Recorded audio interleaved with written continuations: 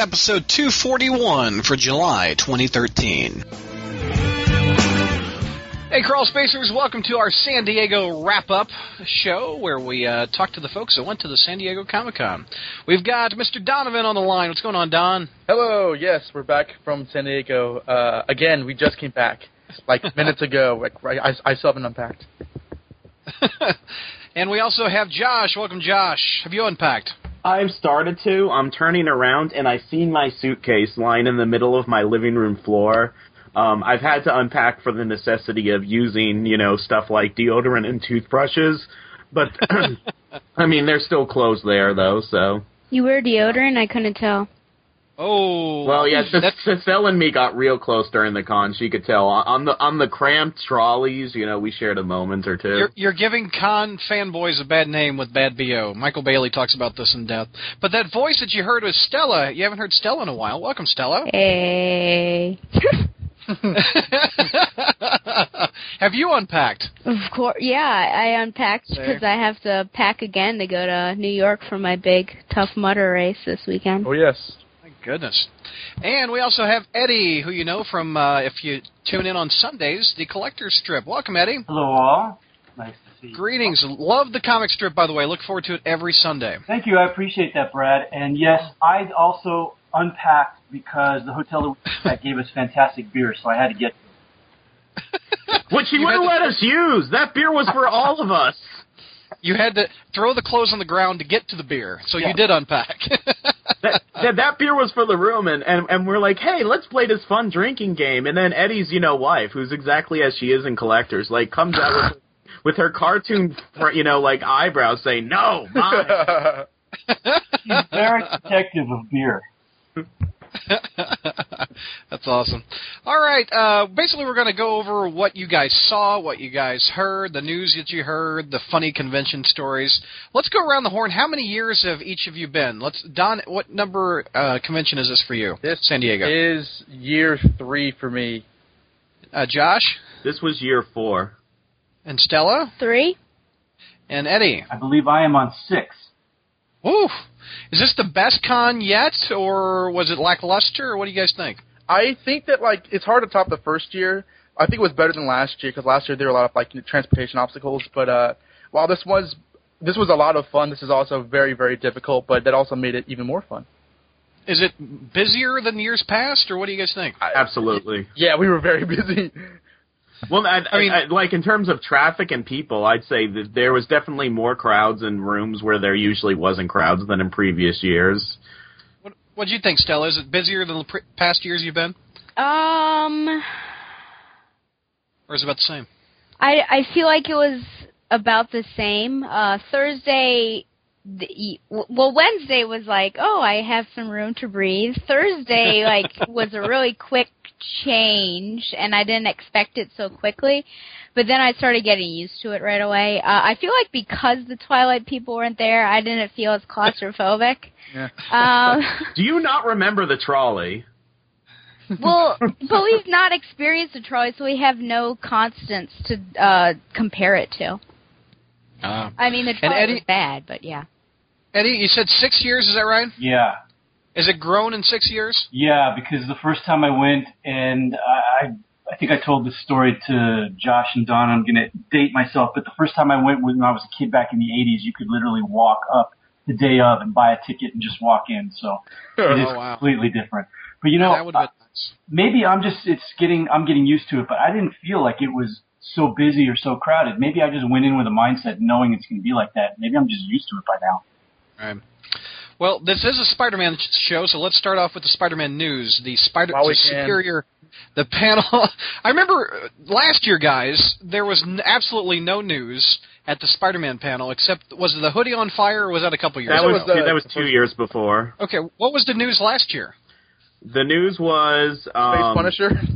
Yeah, I mean, I'll never forget that Space Punisher. I actually, I sent Arun, Marvel's PR guy, an email about that a few days ago. What was the news last year? I'm trying to remember. They were talking about. They mentioned the Alpha issue, like, the 50th anniversary of Spider-Man. Yeah, they got it out of the way, and then started talking about Captain Marvel, Daredevil, Punisher, Space Punisher, Cosmic Punisher, Ultimate Punisher, non-Spider-Man Punisher, and all that kind of stuff. I mean, what's the biggest, in the years you've been covering it, guys, the biggest Spider-Man news to come out of this Josh stuff? has it. Yeah, 2010, that year, because, Slott was there, and...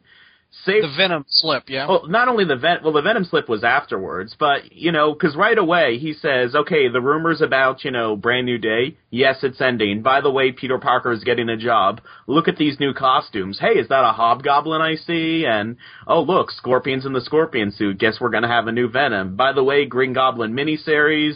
Aranya's going to be like, there was so much news. I remember, 2010. Yeah, and it was lackluster the years after. And last year they spent not that much time talking about Spider-Man and more time talking about other stuff. And after this panel, I did send Arun an email when I got back, thanking him for making it more Spider-Man-centric this year. There was a brief scare, like Don turned to me and said, that only took 20 minutes when they started talking about Daredevil. But then, which I love Daredevil, but then they brought it back to Spider-Man, and while there wasn't as much news or revelations, I would say that this Superior panel was a step up from the previous year. They showed a Black Cat cover, and Don's got to tell this story about what happened. What happened with the Black Cat cover? I feel like where she's hugging Spock. Yeah, she's twerking on Spock and like whoa. I feel that like we're kind of sliding really fast. Like how we're at 5 minutes in the podcast and I must have mentioned this terrible moment. So essentially, they're basically. I'm not sure if they did a lot of news, as I'm not sure what was announced between the day we left and the day of the panel. I think the panel was Thursday or Friday, but they announced that Peter Puss and Venom were going to meet for the first time ever, and Spock was going to start his own team and Spider-Man team up, and then they came up with I believe it's number 20 of Superior Spider-Man, and you see Spock and his creepy spider mechanical arms and as he's grinding on Black Cat. There was a kid, right? And when you say kid, he was 11 or 12 years old. I don't think he was even older than 11. Okay, there was a kid who. I forget. He asked a question earlier in the panel, and it says, "Well, hey, kid, was it the same kid who won the Kindle, or was that in DC?" Yeah, that was the Kindle kid from DC. Yeah, that was the previous panel. Anyway, okay, so they show their cover to Black Cat and Spider-Man, and they're kind of intimate, kind of flirty. I'm not kidding when I say this. This is so wrong. This kid sighed, bowed his head, and said, "Oh, when is Spider-Man going to stop raping people?" Oh! And my eyes wide as saucers, and I turned the shot, and I'm like, "Did you just hear that?" And he didn't hear what I said, and I was horrified. I was like, first of all, what kind of child has that impression? An 11-year-old. Has an impression of Spider-Man and Black Cat? That was terrifying to me. Wow, that's crazy. Now, did all four of you go to the Spider panel, or? I missed it. I had a webcomics panel that was a must for me, so unfortunately I missed it. But Stella, were you able to make it? Or? I was there, yes. Okay, cool. Stella was my camera girl for the beginning of the panel. Oh, nice. Very good. That you guys did great shooting that, by the way. You were front row center, it looks like. We always really take it seriously, even though our efforts are wasted. But we should also mention that when they had the Q&A thing, I somersaulted to the front of the line and I asked you had one of the first questions, right? Yeah, I believe I was the first guy, and I asked because I don't know about you guys, but I thought that Spock's new costume looks like Ben Riley's costume. So I asked, hey, Mr. Ramos, buddy, pal, did you base that off of Ben's costume? He says, no, it's more based off the Alex Ross movie design. And I was like, okay, that's fair enough. And then I asked Nick Spencer, how come the Shocker was a wuss in the first issue of Superior Foes? I don't think we've talked about that on the podcast, but oh, we did. We did. Okay. Well, in the first, and as of this recording, only issue of Superior Foes #1, Shocker is deemed, he's made out to be the coward of the team. And I asked Nick Spencer, why was that? And you're gonna help me out with this, Josh. He said basically there was a callback to Shocker had a nightmare in an issue of a miniseries in the 90s. Shocker had a nightmare once, so therefore this is his character now. Yeah, he said it was a callback to the classic Shocker, and I kind of arched my eyebrow and tilted my head, but he said, well, it's not so much that he's a wuss, it's just that Boomerang thinks he's a wuss. And I was like, all right, and then I left. That was all I could stand. Did Mr. Wacker recognize you at all, Don? I think, as I went back to listen to the video when Josh put on the front page, I think Wacker said, good question, but we'll talk about Wacker recognizing crawl spacers at the Cup of Joe panel. Believe me. Oh, good. Good. That ought to be good. Stella, your impressions of the Spider panel? My impressions are that I've been so out of touch with Spider-Man that, like, basically it left me with no feelings whatsoever. I was just like, oh, wow, look at all the stuff that's going on with Spider-Man. Yeah. And when did you drop off reading it? When Whenever was the last I issue stopped you read? With the show, it was Spider Island, post-Spider Island, yeah. Any interest in the Doc Ock mind switch at all? I mean, you're not reading it, I mean, assume. This is the reason. I mean, it's not Spider-Man. I mean, I don't know what you guys are reading, but that's not Spider-Man. I mean, this is... You're not reading Spock? No. I was trying to figure out what you guys were talking about when you said that Spock. I don't know why you're shipping them together like some slash fic. But the fact, yeah, I mean, well the reason I dropped was the fact that I didn't feel like this was Spider-Man anymore. I had no love for the character, and it's just gone beyond that. So I'm still in my essentials, and I love it. Yeah, cool. What news came out of this panel besides Black Cat grinding? It was really just like they did play up the whole Peter Puss versus Venom, and they actually showed a cover where Ock gets his ass kicked, and they had like the whole Spider-Man and symbol versus Venom symbol, and it sounded kind of interesting to me. But Josh said that they announced that before, so I'm not sure if it's news. Didn't Eddie Brock? We knew that there's going to. I mean, not Eddie Brock, but hasn't Flash and Peter come across each other before? Yes. Here's the deal, because in an early issue of Venom, Flash is in Venom mode, not Agent Venom mode, where he looks like he's in the army, but when he looks like traditional Venom. And he's attacking, Spider-Man and trying to rescue Betty Brand, who's tied up to a bomb. But he doesn't know that there's, a military Venom. And Slott said that he and Wacker made an effort, even when they were both on Avengers teams, to not have the two of them run into each other. They even say, look at Spider Island hashtag. They, their paths never cross. The problem is it happened in Carnage USA. And someone told that's it. Someone told Slott about that on Twitter months ago, and he's like, "Whoops, we goofed." But they forgot about it because Slott mentioned it via phone on the panel. Yeah, speaking of Slott, he's back again in phone form. Yeah, let's talk about Mr. Slott. It's 3 years in a row he hasn't gone to the Spider panel in San Diego. I'm personally really irritated, and it's not like Dan Slott. Tell me why. Well, I mean, when Josh was there. Not only was Slott there, shucking and jiving, but he actually talked to Josh and everything, and that's probably not gonna happen anymore. But the first time I went to Comic-Con, Slott was on a pre-recorded call, on his way to Zimbabwe or whatever, talking about Spider-Man. And last year he's there via phone message, and this year he's on via phone message, which kept on dropping every now and then. And I understand that the book is two times a month and everything, but Brian Michael Bendis has half a dozen books, and he still showed up to Comic-Con. I feel that not going to Comic-Con on a certain years in a row when you're writing Spider-Man and you're very, very prolific with your fan base, I honestly feel, and this is my personal opinion, it's not an objectively evil thing, but I feel that that's a really, and I'm not going to say disrespectful, but misstep in terms of ingratiating your fan base and towards what you're doing with the character. He goes to New York cons, doesn't he? Because he's based in New York, I think. Yeah. I asked Arun about it before the con, or not before the con, before the panel, and he basically said that, because of Slott's schedule, it's hard to get him out to these things.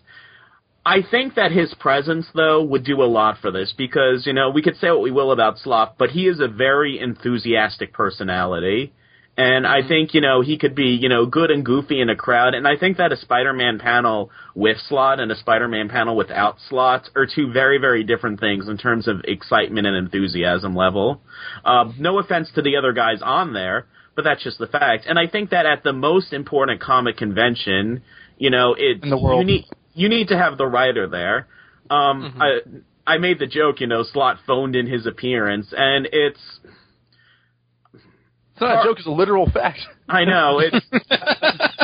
Part of me is glad that they're taking that step. Okay, at least he's going to try and attend this way. But part of me thinks, I don't know. With the technical problems, is it as much trouble as it's worth? I have my own pet theory, and this is again a very prejudicial thing. But because we mentioned on the show before that like when Josh interviewed him a couple years ago, he accidentally slipped that Flash is going to be Venom. I have my own theory that he's afraid of releasing spoilers to any interviews again. But that could be here or there. Some people think that he's avoiding death threats, but which writer hasn't? Yeah, that was a theory from a lot of people. In fact, one person went up to the panel and said, "Slott, I know you're hiding because of the death threats, but I just want you to know you're doing a good job." But and I posted. They said that? It's good Lord. But I don't think it's because of the death threats because he hasn't gone to San Diego for years. So we haven't heard from Eddie in a while. What's your take on Spider-Man? Are you keeping up with Spock? I would like to thank Dan Slott of breaking me of the habit of collecting every single issue of Spider-Man. Wow, that's I'm still reading it, but I stopped buying it at about issue 6. Tell me the reasoning why. And how long have you been collecting Amazing Spider-Man? God, years. Yeah. Everyone knows at this point that I have every single issue, and I just stopped at issue 6 of Superior. I don't have a problem with what he's doing with Doc Ock in Peter Parker's body because it could be kind of interesting, and it is actually interesting. The way he's creating all new tech to make his job easier and just being a bigger, better Spider-Man. It's interesting, but my problem is with Dan Slott's writing. It's just the execution of the idea just falls flat for me, and I just find it boring. What year did you start collecting Amazing? I would say the first issue I ever bought, I was probably 12 or 13. But here and there I stopped, stopped and started. I didn't get serious about collecting and owning every single issue until about probably 7 or 8 years ago. Wow. And what was that first issue you picked up off the rack? Of Amazing. 201, Spidey and the Punisher. Punisher, yeah. Yep. Yeah. That's cool. I've been picking him up since like 1978 when I was 3 years old. I've never stopped getting an issue every month. I don't. That's a heck of a thing for you to do, I would think, if you've been collecting. Well, you said off and on though, haven't you? Yeah, because at some point, especially in the 90s, I wasn't collecting. Reading. That's understandable. I was involved in other things in my life, and I actually collecting and reading until, the 2000s. But I have another theory about him. He doesn't come to San Diego. He phones in San Diego, but he goes to New York, where he lives. Did anyone maybe give the thought that he has some kind of for flying? The fear of you're kind of breaking up a little bit, Eddie, but fear of flying, you said? Yeah. Yeah. Before. Yeah, and I think he went to something in the UK, which is like a lot of flying. I remember seeing that on Twitter or something. Yeah, and I know that he spent a good part of his childhood in the UK, from what I understand. So I don't think that there's any grand conspiracy theory. I think that he's just time managing. Well, at the same time, I don't believe that like him being too busy writing or co-writing Spider-Man is what keeps him not there. That to me, like I think arguing on the internet is what keeps him too busy. Yeah, exactly. But you know what? Well, I mean, go ahead, Ed. I'll say this, because the argument has been made by people that, well, he only writes this one book. It's twice a month, but it's only one book. Look at Bendis. He writes, 50 gazillion books, and he's still there. I'll say this about that. Every creator is different. I know Bendis has a reputation of being a really fast writer and is always like several months ahead of his deadlines, whereas Dan Slott is not. For some people, the process of creativity is just slow for them, whereas others it's fast. So I won't fault him if he, uses the excuse of, well, my schedule is so busy, with writing, this book 2 times a month. I'll give him that because I know what it's like, being a creator. Sometimes you're slow, sometimes you're fast. And some people like Bendis are just notoriously fast. And he just might not possibly know about that? What's that, Don? What could you possibly know about that? Where are you from? I can't imagine being a daily cartoonist, having to turn out a strip every single day. I think that would be hard, Eddie. I couldn't do it. Yeah. Even if I did not work and I had all the time in the world to just do the strip, Yeah. I don't think I can churn out a joke every day. Yeah, it's amazing how Charles Schultz and people like that I have been able have to do huge respect for Schultz and the like that can do that. Right. Have sustained a career for over decades doing it. Yeah. So basically, from the Spider panel, which lasted an hour, just barely, Flash Thompson Venom is going to meet Spock. Essentially, that's the news. That was in the solicitations, wasn't it? He's also getting a female sidekick.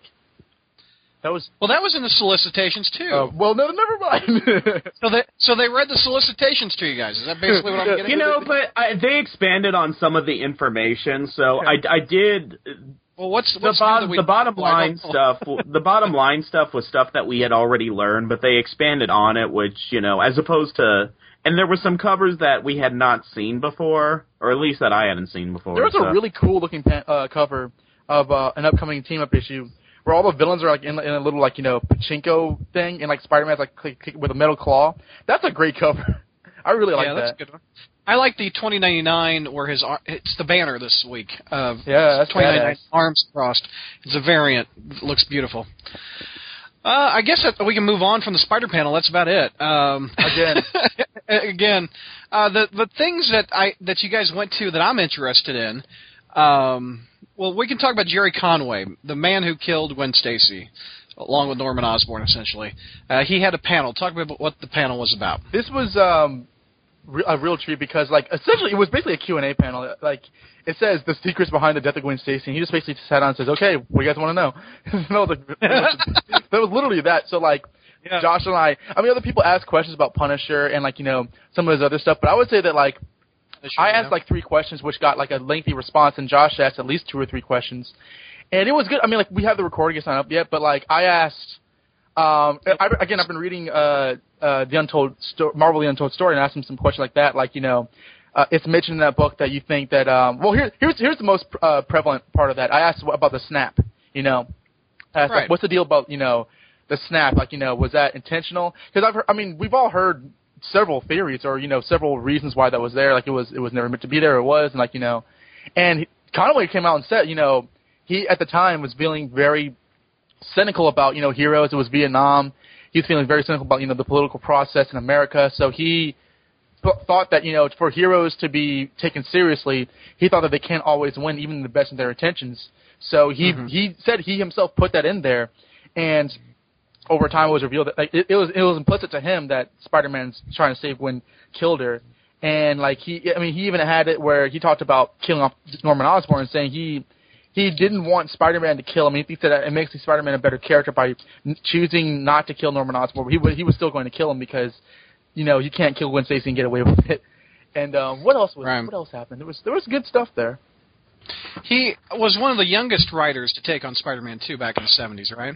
Yeah, he said that like he says in the Untold Tale, he said that he used the word that Stan Lee threw him under the bus. He had a nervous breakdown because he got death threats. He said he would not attend conventions or answer letters or fan mail for years because of this, but he still had no regrets about killing her off because he is a firm. We all ascertained this, but he is a firm Mary Jane fan, and absolutely can't understand why Peter was with Gwen and not Mary Jane. And he took time. This is all in the stories, but he says, Gwen to him was a person that would he could kill off, and the illusion of change would be there because his girlfriend's dead, but it would also lead to a better story. And he really he said this with a lot of conviction and a lot of honest. It wasn't just a voice piece. It was he looked us in the eye and said, I don't know why Stan Lee made this blonde girlfriend who was kind of a blank slate, and Mary Jane is such a more interesting character, to kind of not pin him up with Mary Jane is almost foolish to him. Did he talk about the Gwen Stacy of the movie? He said she was more like Mary Jane, I think. Didn't he say that? Yeah, he did. He also talked about the Clone. Josh asked him about the Clone Saga, the original one. Oh, what did he say about that? I asked him about why he did it again in the 80s, because he did a story in the 80s that retconned his own Clone Saga, and he said that it was a high evolutionary one with the annual, right? Yeah, he said that was a mandate. To retcon the 70s Gwen clone? Yeah, he says that his editor told him to do it. And that's weird. And I asked him, because he's the one that wrote that story where Betty Brant and Flash Thompson fight a zombie Ned Leeds and Betty blows up Flash's apartment. So I asked him about that, and he actually said, like, Betty Brant is one of my favorite characters, and I just looked at Don. No. Oh no! I just looked at Don and Stella, you know, like, follow up on that. I think Don actually said to me, "Let it go," which I wasn't going to say. But actually, I did always. I always suspected that because the Stan Lee run, Betty was like not used after a certain point. Like she was like a cameo every 10 issues, and once you get to Conway, Betty had like an active role. So I figured that was a favorite of his. Any inkling why he likes Betty? Because she's batshit crazy, or what? he wrote one of like the crazy. Oh, I know why. He wrote that issue where she's like hallucinating and like sees Ned Leeds. She was like Peter's girlfriend when he was a reader, so we always had a fondness for the character. Did he write the story where she blew up Flash's apartment? Yeah. Yes. Oh no! Wow. Oh yes. Well, he also mentioned like the original Clone Saga because Stan Lee said like he basically while dodging the critics and the people at the college, he basically grabbed Conway by the collar and said, "Bring her back now." And Conway said, "No, I don't want to." So like he says, "Okay, can we bring her back?" And she doesn't have to stay. And Stanley was like, "Fine, whatever." So he and Ross Andru did the Clone Saga and brought her back, but he wanted to make it clear by the end of the story. And all of you those who have read that know that she's a clone Gwen Stacy, but she's not Gwen Stacy, and that basically everything that's implicit in those stories he explicated in the panel. Like she is not. He is a big believer, not bringing people back and stuff. And I remember when I was a kid when that annual came out, and I hadn't read the original Gwen Stacy clone storyline. I had no clue what was going on in that annual. I was so confused with that annual, with the High Evolutionary and etc. Well, there was not the New Gods, because I said that during the panel by accident. But there was some Young Gods or some Marvel team that was never that was I guess hot for 5 minutes in the 80s were part of that. So it was a weird annual in general. It was not a Spider-Man story. No, and didn't Slott or who killed the Gwen clone eventually recently? I think it was Van Lindsay, yeah. Somebody did. It was Stella also attended the panel. What's your impressions of Mr. Conway? Oh, well, I had to wipe some brown off of Donovan and Josh's noses. They were into it, huh? And that brown fell onto the floor in the form of chocolate cupcake crumbs. You know what? I don't like you. That's a callback. No, he was an interesting character. I personally haven't read, shocker, the Death of Gwen Stacy. I'm not there yet in my essentials, so I felt spoiled. And I just wanted how it could have been, and I just couldn't reach back to the past to get it. No, it was interesting. I think it's always great to listen to the great writers of the past and listen to what they had to say, and especially a momentous occasion or event like the Death of Gwen Stacy. It was just fun to be there and listen. Stella, I think, and correct me if I'm wrong, because I remember you said that based off the Amazing Spider-Man movie, you really liked the idea of Peter and Gwen together. Mm-hmm. Did this talking about her death kind of impact that at all, and how Conway was talking about Gwen Stacy, or for instance, if she does die in the next movie, will you not like that, or is it because of the comics you wouldn't mind it? Well, I'll be sad if she dies in the next movie. I'm at least hoping for one full movie, and then I guess if you gotta kill her off, I feel like I've always been a Mary Jane fan, but this movie I think has really pushed me more towards, and even reading the Essentials has pushed me more towards Gwen. And it was interesting to hear Conway say that, I can never see him and Gwen together. The match has always been for Mary Jane, and I can definitely see she pushes him and things like that, but there's also this intellectual equal that he has with Gwen that I feel like he doesn't necessarily have with Mary Jane. And it's almost like comparing apples and oranges. I feel like, well, yes, thank you. I feel like you're either going to be a Gwen fan or you're going to be a Mary Jane fan, but I am disappointed that I just wonder what it could have been like had Gwen lived, because I do really enjoy the character as we are now. Well, she'd be raising the Goblin babies. Sorry. Day, I'm sure they did something else. Someone asked. Who asked him about that? Someone asked him about Sins Past. Oh, yeah. They did. What did they? What did he say about he the said Goblin that he's babies? never read it. Oh well, he's better off than we are. Well, I don't know. It seems like he didn't know what the story was via the title. I think if that person had explained what it was, then he would have been, oh yes. I agree, because I was curious about his opinion of that, and that would have been one of my questions, but when someone asked, I decided to ask him something else. It's The thing about the Gwen in the movie that's a lot different than the comic is that she learns the identity. That's a different aspect of the character, I think. What do you think of that? Well, do you think in the comic she should have learned? Yes, that's the kiss. Well, that's true, yeah. If she knew... Oh, boy. I missed the Conway panel, but kudos to Comic-Con for giving him a panel, because there's a lot of old guys like Conway, guys from the 60s and 70s that unfortunately are starting to pass away. Yeah. And it's good that the ones that are still around are getting showcased in panels like this to tell people, hey, come and check these guys out. These characters that you love, these are the guys that created them or did key storylines of these characters, and they deserve some credit. And absolutely. So were you a fan of Conway back in the day, Eddie? I'm sorry, what? Are you a fan of Conway's? I'm a fan of Conway's. I'm a fan of a lot of these older people, older creators that are starting to get some credit for what they've done, and are starting to get showcased in panels like this. And I think it's just a really great thing, because there's a lot of younger people that, present company not included, younger people who don't know who they are. And it's, give these people a chance to learn who these people are and learn the history of this hobby that we all love. So it's a Comic-Con display. Ching ching.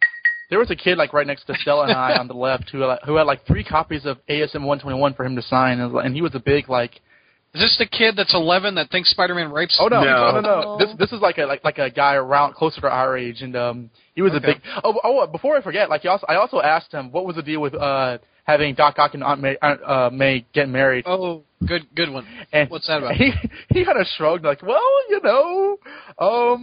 I just like to write stuff that I like to read about, and I was like, what? And it's okay, thank you. That's all the time for questions we have to get.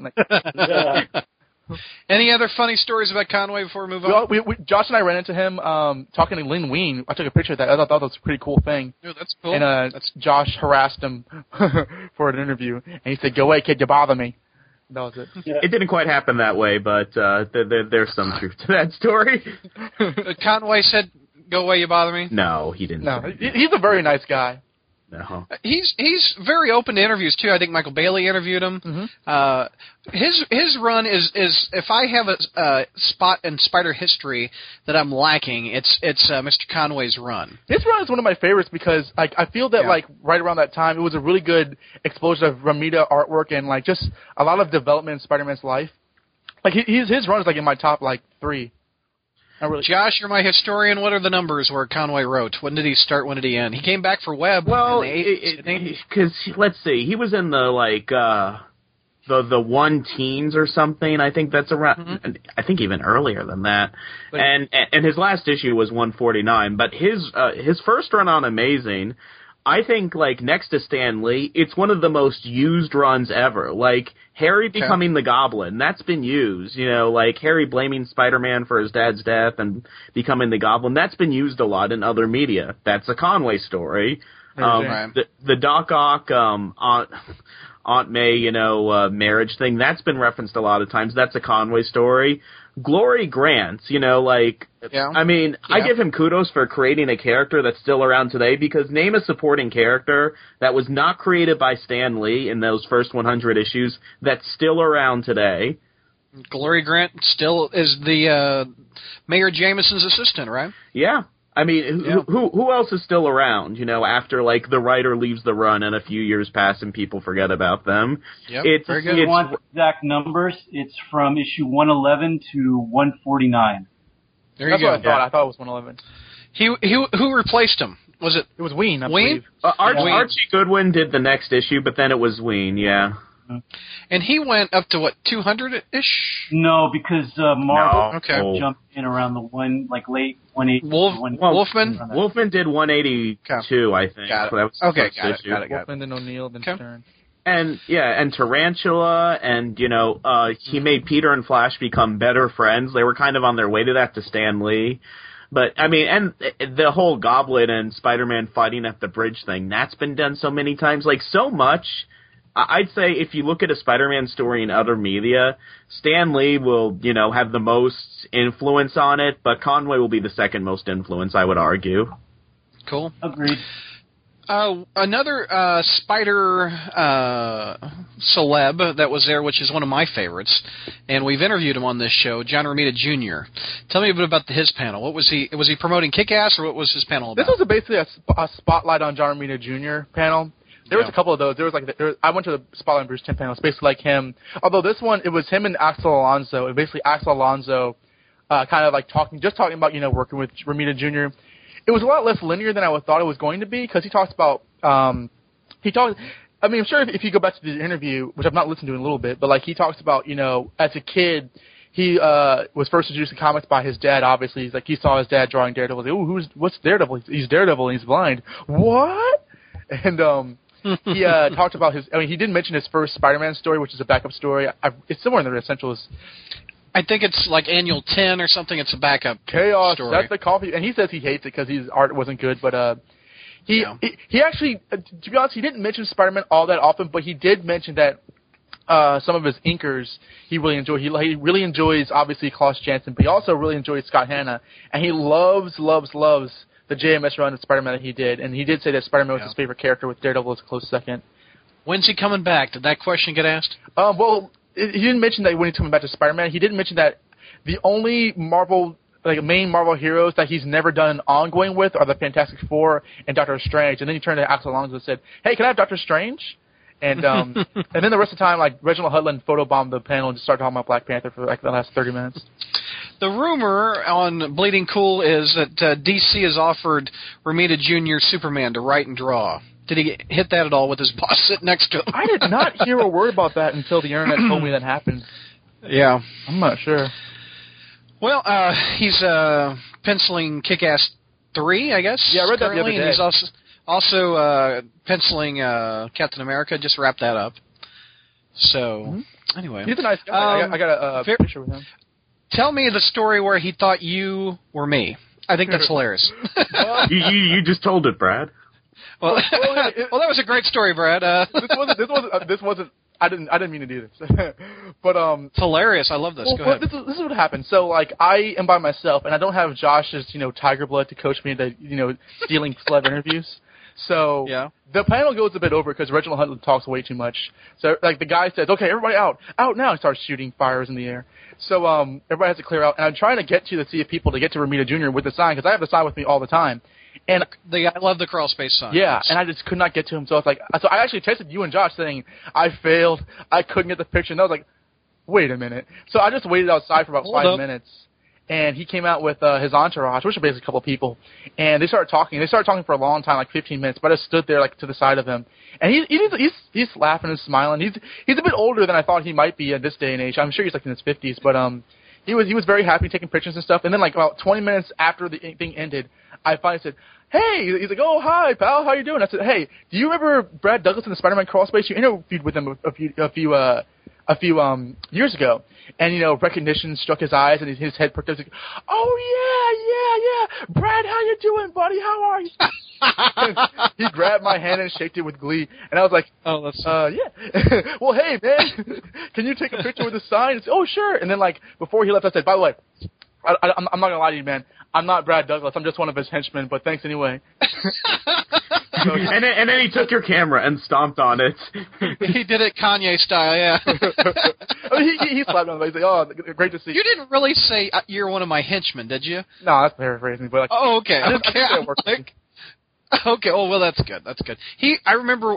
I think it was 07 or 08 when we interviewed him. He was in his buddy's car with a pizza on his lap and on his cell phone, and I just think that was one of my all-time favorite Spider celeb interviews. So he's just a really nice guy. Very nice guy. Probably top 5 of my favorite Spider-Man artists. I mean, does he rank pretty high for you all? He's in my top 3. I can't decide who I like better, him or his father or Bagley. I like him more with age. Like his later stuff? No, I mean, like, as I've gotten older and I've read more comics, I've appreciated his style more and more. Yeah. When I was a kid, I didn't like his work like in Peter Parker, but as I got older, yeah, I liked it a lot better. I agree. Eddie and Stella, are you fans of Romita Jr.? I love him. Okay. Eddie? That's Mrs. Eddie, huh? Yes, it's Mrs. Eddie. She killed him. She killed him. Oh, man. And Stella, are you a fan of Romita Jr.? I am, yeah. I just I got a trade, the Mary Jane trade. You just hit the jackpot, and it was interesting to see him draw. I think it was like Sticks and Stone. I think he was drawing that, and then switch over to a later issue where Dr. Doom is in an airport, and then Cap has to. And it's like a completely different style, and so it was interesting to see that shift. But yeah, I enjoy him. Hey, did Also, you guys like my Kristen impersonation? You did great, by the way. You're like Rich Little. Yep. Well, I'm dating myself. Nobody knows who Rich Little is anymore. And nobody knows who the guy from the Full Monty is anymore either. Don't. We also had a Marvel TV panel and a Cup of Joe. What happened at the Marvel TV panel? Season 3 of Ultimate Spider-Man, I guess. Almost a Spectacular, heard that. I almost did. I wish there was a Season 3 of Spectacular. Stella, you went to this one, Yeah, right? what happened? Basically, absolutely nothing. Oh, great. I mean, the only announcement was, hey, Ultimate Spider-Man's been picked up for 3rd season. And I said, are you crazy? And I was flashing back because my first year there, they were teasing all of this stuff like a revamped live-action Hulk, and they were going to do Jessica Jones show. They were going to do a Jessica Jones show on ABC, and they were going to do a Cloak and Dagger show on ABC Family. Which that never came about. No, and so I'm like, okay, so that's not there. So basically that was the only news, and then they showed an episode further along in the season of Hulk and the Agents of Smash, and I thought, well, another winner, and certainly it was. Seth Green is A-Bomb. Yeah, it's not. That looks horrible. Eliza Dushku is She-Hulk. You've got Red Hulk as, I'm thinking what his name is. General Ross? Yeah, but she's thinking of the actor. Well, the actor. Yeah, you know who played, like, Slade and... Ron Perlman? Yes, thank you. Wait, not Ron Perlman. Ron Perlman's Hellboy. Yeah. Anyway. Now, is this the panel that had Agent Coulson on it and the S.H.I.E.L.D. show? Yeah, but nothing, that was not... I saw the S.H.I.E.L.D. preview for the 4th time this weekend. And then they showed us... There was a separate S.H.I.E.L.D. panel, Brad. That's what you're thinking. Oh, okay. That's what I was thinking that might have been going on here. Then they showed another episode of the new Avengers show, which I'm not as happy with as I was the original Avengers show that they were playing. I haven't seen a single episode. I've not seen either show. What is the main difference that differentiates the quality? The main difference is the original Avengers show stayed close to comic storylines, and this one, as far as I can tell, is not, and it's more humor-driven. Okay. Yeah, that Earth's Mightiest Heroes was a great show. Oh, for sure, yeah. I liked that a lot. Marvel stuff seems to have a knack of taking what's working for them and then making it not work. Yeah. Yeah. Would you believe? So tell me about the Cup of Joe panel. Tell me a bit about this one. Whoa, this sounds good already. What's Joe talking about at Cup of Joe? It's basically because he describes it at the beginning of each con is that when he was an up and comer, he wished that there was a way that you could talk to creators and ask them questions. So that's what Cup of Joe is, and he did talk about some like upcoming stuff, like this is what's going to be going on in X-Men. This is a preview for something in Ultimate, but it's largely a Q&A thing, and I like the way Don tells the story for the Q&A thing. Well, go ahead, Don. I got there kind of late. I forget what I was doing, but I think Stella and I got there at the same time. And you're stalking John Romita Jr. because you're my lynchman or lynch. What are you my henchman? Yeah, good henchman. So I took off my Brad Douglas mask, and so I could see. And it's a big room, like it's bigger than the Conway one. And there's a line, and Josh is there, so I see Josh. And there's these big screens to show you the panelists closer face. So when I like that. So it's Alonzo, Bendis, Joe Quesada, Steve Wacker, Rick Remender, and other people I don't read. And so when Josh gets up there, this is the thing. And there might be some contention. This might be just me hallucinating because I can see what I like to see. But I swear to you, on a stack of essentials, that like when Josh walked up there and began to ask his questions, I looked right in like the face of Steve Wacker, and Steve Wacker had this like surprised look of disgusted recognition. And I am not kidding. His face jerked back. Of Bertoni? Yeah, like when like Josh was like, "Hi, I have a question." Like Wacker's face was like, "It's you, but how?" And I'm not kidding. Like, like he scrunches his face and like he. Did you say, "Hi, I'm Josh with the Spider-Man crawl space"? Is that what? I said I'm Josh, but what I did was I thanked Bendis for that issue of Ultimate where everyone talks bad about Betty Brant the whole time, and at the end she dies, because that issue was like tailor-made for me. And I said, my friends, we have this anti-Betty thing, and it was like that issue. It was like you've been listening in our conversations, and Bendis took it in good humor. And Wacker kind of has a poker face when he's looking at people during panels. I'm not going to go as far as to say, like, I'm 100% sure that Don's, wrong, because Don was looking and I wasn't. But at the same time, I hesitate to say that I am important enough to Wacker and Wacker's day-to-day business that that I could get that kind of reaction over him. Supposedly he still listens to the podcast, but I mean, knowing him, if you asked him, he'd give a passive-aggressive answer, that wouldn't tell us anything either way. The moment I saw that, I texted Josh, like as he was in line, I was like, "Dude, Wacker, it can't be." Which is funny because I should have read that text. Like, oh, my friend says that Wacker's staring at me. Hi, Wacker. I spoke to him earlier in the... Yeah, you tried to get an interview with him. It never happened, though. It never happened, not because of anything, just that, like, our schedules didn't sync up. Like, I caught him coming out of the Spider-Man panel, and there wasn't enough time for him to, like, register if he recognized me or not. But I was like, are you available for an interview? And he turned to Arun and says, am I available for an interview? And they basically said, look for us on the Marvel panel, at the Marvel stage. But all the times that I was able to go to the Marvel stage, and I had a big interview schedule too, so it never synced up, and Wacker was flying out a day early. Okay. Any news out of the Cup of Joe? Mostly stuff that had to do with other titles. It's see, I don't know what's going on with the other books enough to... They talked about the Infinity series, which is... I don't know how much we knew about that and how much we didn't, because I don't follow a lot of non-Spider-Man things. I follow Daredevil, Fantastic Four, and a few other titles. I should also mention, like, just real quickly, because it's just a second, but I did go to the Ultimate Comics panel with Ultimate Spider-Man, and they mentioned, like, they're doing an event with Galactus, and it looks like 616 Galactus, and it perpetuated the rumors that the Ultimate Universe was swallowed up. It's the first issue came out this week. It's called The Hunger. It's Galactus, 616 Galactus, in the Ultimate Universe, which was one of the repercussions of Age of Ultron. Eddie, should Galactus eat the Ultimate Universe and fart it out? I don't know. In a heartbeat. In a heartbeat. Well, the only good thing about it is Miles. Eat everything. Miles is the only good thing about the whole universe. Yep.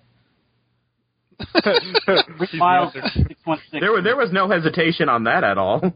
No, yeah. Well, I'm with Eddie on that. Miles is the only good thing. They did say that Miles would actually play a big part in that storyline. But well, he should. He's the only good thing. Yeah. I say bring Miles to 616, let him kill Alpha and take his place, and then be done with it. I don't know who said it on the podcast this month, but they said if you take away the interaction with Gwen Stacy and Mary Jane and Aunt May, and that's what makes the character good, is the universe he lives in, the characters he lives with. I think that's true, but like, I mean, I did too. Even going back to like when Ultimate Comics first started, I could not care about anything else within Spider-Man because I don't know, I couldn't tell you why, but like there's something about Bendis writing Spider-Man in that kind of world that really speaks to my sensibilities as a comic reader. And like, I'm not saying that if you take Miles and his crew to 616, it'll be ruined, but I think an argument could be made either way. His crew? Are you talking about his roommate? You know, Genki and I guess like his dad and like the characters who don't have alternative versions in the usual universe. I mean, I guess that would just. It would just be weird of picking it and choosing it. Like, you can come over, stop. You can't. Well, Miles' story is that he's Spider-Man in a world where Spider-Man's dead. Well, he'll fit right in. Isn't his girlfriend like a young Avenger in 616? Kate Bishop? Kate Bishop, yeah. So like that might be problematic. Who knows? All right, Josh, you got to talk to the Avengers. Yeah, actually, let me preface. Oh, go ahead. You and Sam Jackson fist bumped, right? Let me preface that story with this How I Met Your Mother story, because I think that the two stories kind of go hand in hand and one sets up the other. Okay, go ahead. It's the Indigo Ballroom is doing a panel for How I Met Your Mother, and last year in the Indigo Ballroom, I was able to get into it the last few years fairly easily, as long as I showed up a panel or two panels early, depending on how popular things were. Last year, I almost walked right into the Glee panel, but not only did I almost walk right into the Glee panel, I walked right backstage by accident where the Glee cast was hanging out. And I told the story last year on the podcast, so I know the layout. I know where they keep the people before and after, the panels. I know where they go for the press events, so I'm like, you know what? I'm going to get a picture of Neil Patrick Harris and the cast of How I Met Your Mother. I can do this. And the Indigo Ballroom, I'll show up a few hours early. It's not Hall H. Oh, mama, I showed up a few hours early. It was it was the busiest I've ever seen the Indigo Ballroom, and I waited in line, and Eddie and Kristen showed up with me. Eddie was having trouble drinking his, Insta Juice or something. What's Insta Juice? It's Eddie. It's nothing. It's I had a bottle of water, and then I had some fizzy stuff. It's like a healthy energy drink. That's in powder that you put into the water, but it has a way of fizzing up all over the place as soon as you put it in a bottle of water. So, is that Kristen laughing? So you can imagine me putting my mouth over the top of the bottle, fizzing everywhere, and meanwhile it's like foaming all out the sides. She's bugging in the background. That's what makes it for me. You were cosplaying as Cujo with foaming at the mouth, evidently. So I'm thinking, at a certain point, I was like, okay, I'm not going to make it into the panel, but I remember how to get backstage. The backstage area was barely guarded at all. I was able to do it. So I make my way upstairs, and I shouldn't be telling this story. For some reason, I have this idea in my head that someone's listening that might be able to get me into trouble, but F it. I walk up to the guy and I say, hey, I have an appointment for the How I Met Your Mother press event in room 204A. And I didn't even know that there was a How I Met Your Mother press event in room 204A, but all the press events are half an hour after the panels in room 204A, because that's how I did the Shatner thing the day earlier. He's like, oh, okay, go on in. I'm like, okay. And then, so then I actually got into the press room, where other reporters were in. I'm like, okay. Well, you have a press pass, why not? Well, yeah, but it's not enough to have a press pass. You have some of these things are invitation only.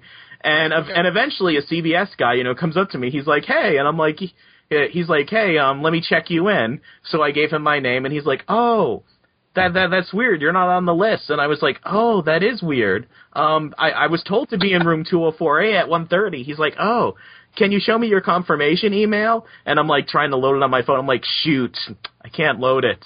Maybe I can have my editor send it to me again. He's like, okay, we just need you to wait outside until he does. I'm like, okay. I'm thinking, great. I'm like, oh, well, I know the backstage area. Here's a question for you. Why do you want to get into Who Met Your Mother panel? How I Met Your Mother? Neil Patrick Harris, Colby Smulders, and Jason Segel, and the guy that no one cares about, and Allison Hannigan. But are you just a big fan of the show? Is that why you want to get in there? I'm a big fan of the show, and Neil Patrick Harris did play Spider-Man. Spider-Man, so, I mean, there's an in to get him to hold the sign. But so they learned from the security blunders from last year. Room that I walked into, that room was heavily guarded. And every place that Josh snuck into over there last year, it was all heavily guarded. So the Bertoni Busters were in full effect. The Bertoni Busters, I love that. Like every plan that this was like Superior Spider-Man. Every plan I had, there was a counter plan in place. So I was like, okay, they bring them through the back, like the back outside of the hotel area, for the press thing. So let me go out there. I'll head them off there. They had guys like guarding those glass doors. Those glass doors were completely last year. So, but at one point there wasn't people guarding them. So I was waiting by the glass doors, but eventually they called in more people. And I was like, well, maybe they'll go in, maybe they'll leave the press room through the front, because that's what happened with Wayne Knight the day before. But they didn't do that. But then at one point I said, I'll just go into the press room next door, which is empty, and go out the back. And then I'll wait in the back. But then that room was guarded. And I'm like, these guys are good. They're like, I give them props, But then finally, someone left that next door press room, so I went in there. This is so sleazy. I'm sounding so sleazy even recounting this, I swear. This is not giving Crawlspace a good name. I went behind a curtain. The thing ended. Neil Patrick Harris walked by. I go from behind the curtain that way, like in case someone went to the press room.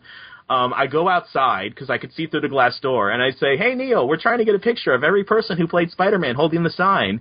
And he turned around, and made a face like, yeah, sure. But then Weasley assistant number 7 said, sorry, he doesn't have time. I'm like, not for a picture? And he's like, doesn't have time, and led them away. So, that would have been nice too. But that was a real sobering experience, because at that point, this is Saturday, the previous 3 days at the con, if you count preview night, every panel that I really wanted to get front row in, I was able to get front row in. And I was calling myself, I'm front row Bertoni, I'm getting into all this stuff. And that was a sobering experience. Okay, I tried this thing and I failed. So that night is the Marvel Studios panel. Which, not panel, because the panel is in Hall H, but there was a press conference in, which is, the general public can't get in, that's invitation only. And that one I was actually on the list for. So I showed up to that, and the check-in process was even worse than last year, because there was nobody there. So it was just everyone congregating, but there was no line. So I'm like, oh, let me just get in the front here by the door since there's no line.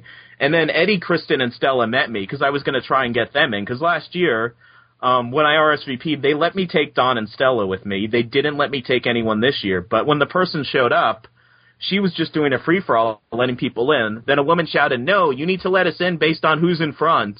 So then she turned to me, who showed up 20 minutes before as opposed to these people waiting 2 hours. But I'm not complaining. I'm so sleazy. I am so sleazy. And she's like, okay, so she checked me in. We did not know who was going to be in this room because they hadn't announced the cast for these movies yet. So I walk into this room. It's completely empty. I have my pick of where I'm going to sit. And I look on the table, and there's Samuel L. Jackson, Chris Evans, Colby Smulders. And I'm like, oh, heck yeah, Scarlett Johansson. So I pick a spot front and center directly across from Sam Jackson. The actors were late because there was a press line, and these reporters, these were high caliber reporters. They were very, very pissy prima donnas. One of them's oh, they're keeping us waiting. Don't these actors care about us at all? Another one got up, stormed out, and said, they're gonna regret this. Now, just to so I can understand it a little bit better, it sounds like there's multiple areas where the reporters can hit them up. Is that right? During the press conference or throughout the convention?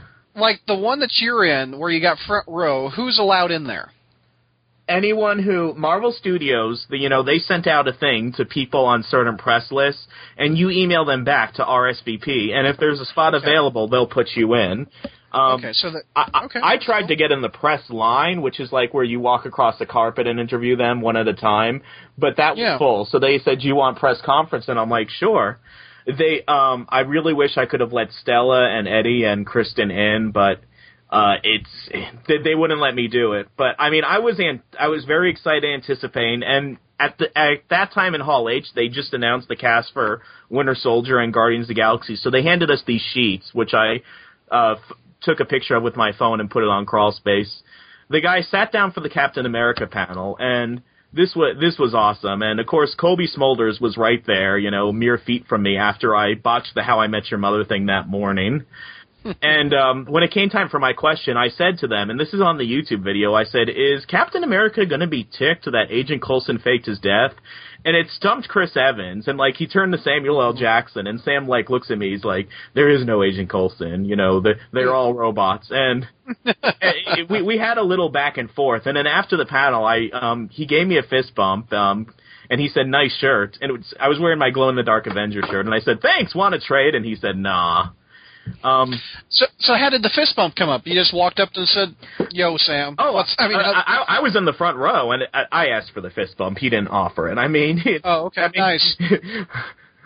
But the next panel was Guardians of the Galaxy, and they gave us the press sheets, for who was going to be in it, and I saw Michael Rooker, who's Merle in The Walking Dead, sitting there, and when he's talking, I'm like, that's Merle from Walking Dead. And a little bit of backstory, Hall H is impossible to get into.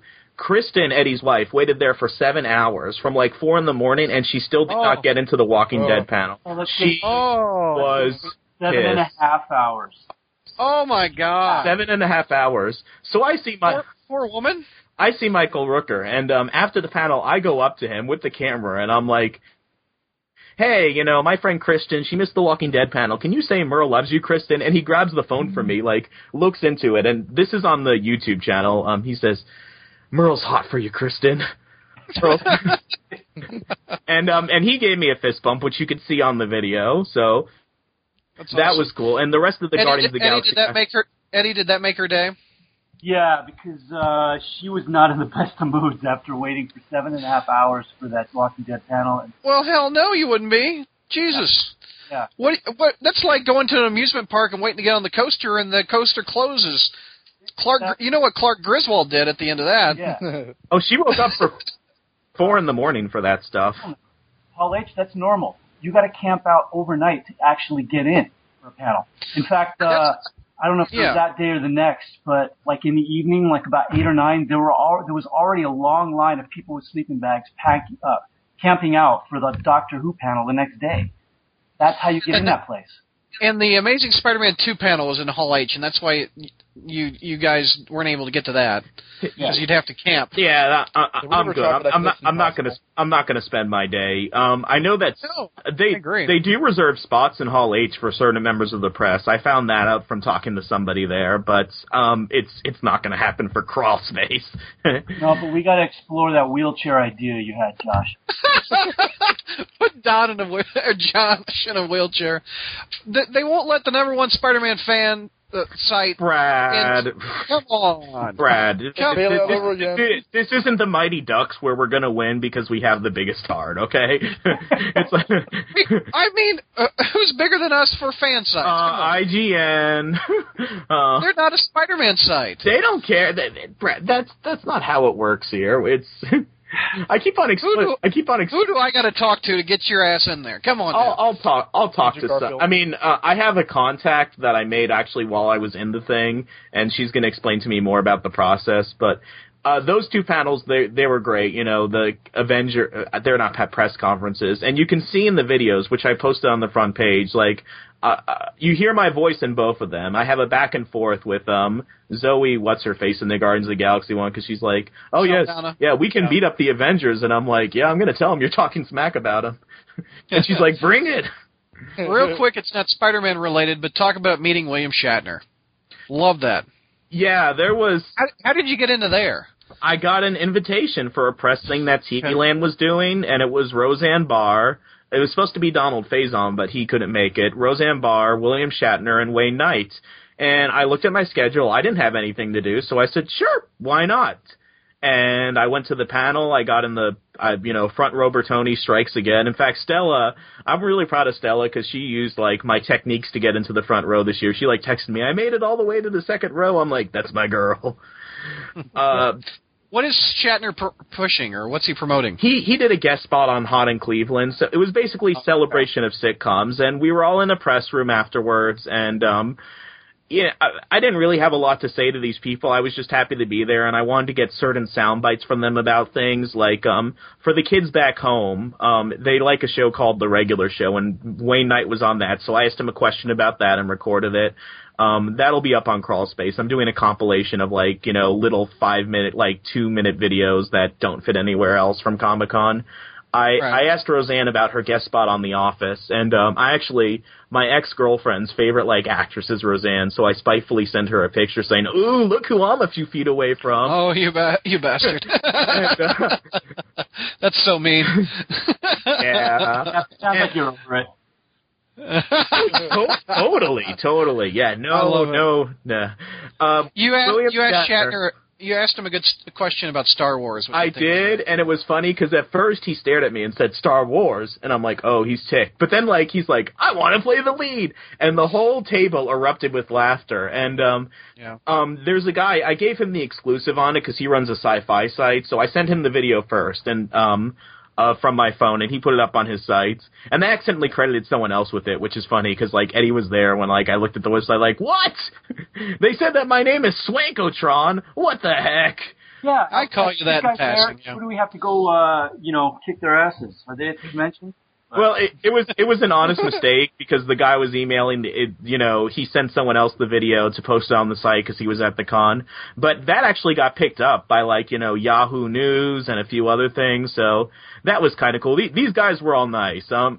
Wayne Knight was a little weird because I told him that, like, the kids loved him in Jurassic Park afterwards, and he says, kids who gravitate to my characters usually grow up to become psychos. And he wasn't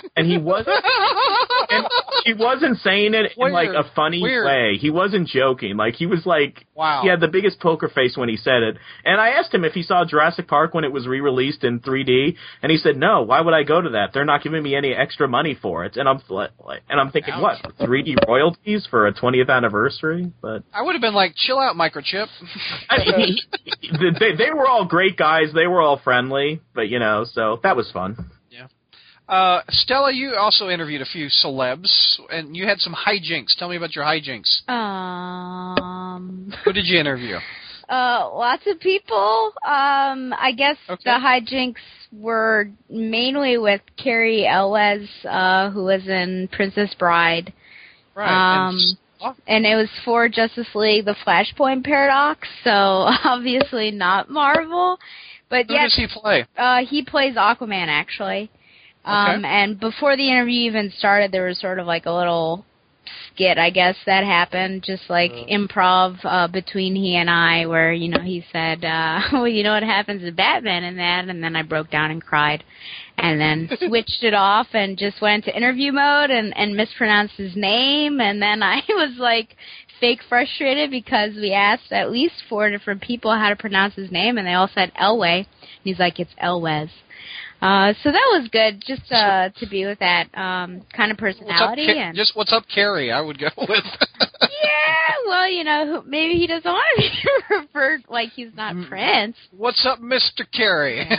And then Greg Sipes from Teen Titans, and he's on Ultimate Spider-Man, so there's a connection. He plays Iron Fist, and Ben 10 he plays Kevin. He came in. He's, part of a rock band. He's got sort of this furry costume on, real rock band style, with the chest open. But yeah, no, it was just fun to be with him. He's definitely a character. And then Kari Payton popped up and crashed my interview, and it was just good times. C. Thomas Howell, who was an Amazing Spider-Man, he was like the father. She interviewed him as well. And Soul Man, don't forget Soul Man. You have to talk about Tara Strong and what happened there, because that's like, Stella has had this whole trilogy of cons where, like, between her and Tara Strong, it's this ongoing storyline. Tara Strong has a connection to Spider-Man too, doesn't she? She's Mary Jane. She's Mary Jane, that's right. Okay, go ahead. My first year, she was at the Cartoon Voices panel, and she signs my Batgirl doll, and Josh is basically talking for me because I'm so awestruck that I can't even talk to her. Year 2, I think it was after Star Wars, some sort of panel. I was waiting for something else, DC Nation, I think, panel, and I went to the bathroom right before, and I was in line, and she passed right before my eyes, and I was without a camera. So I was just, the universe was against me. And then finally, I get this last-minute update that there are going to be these press junkets on Sunday. Oh, you forgot your phone call from her.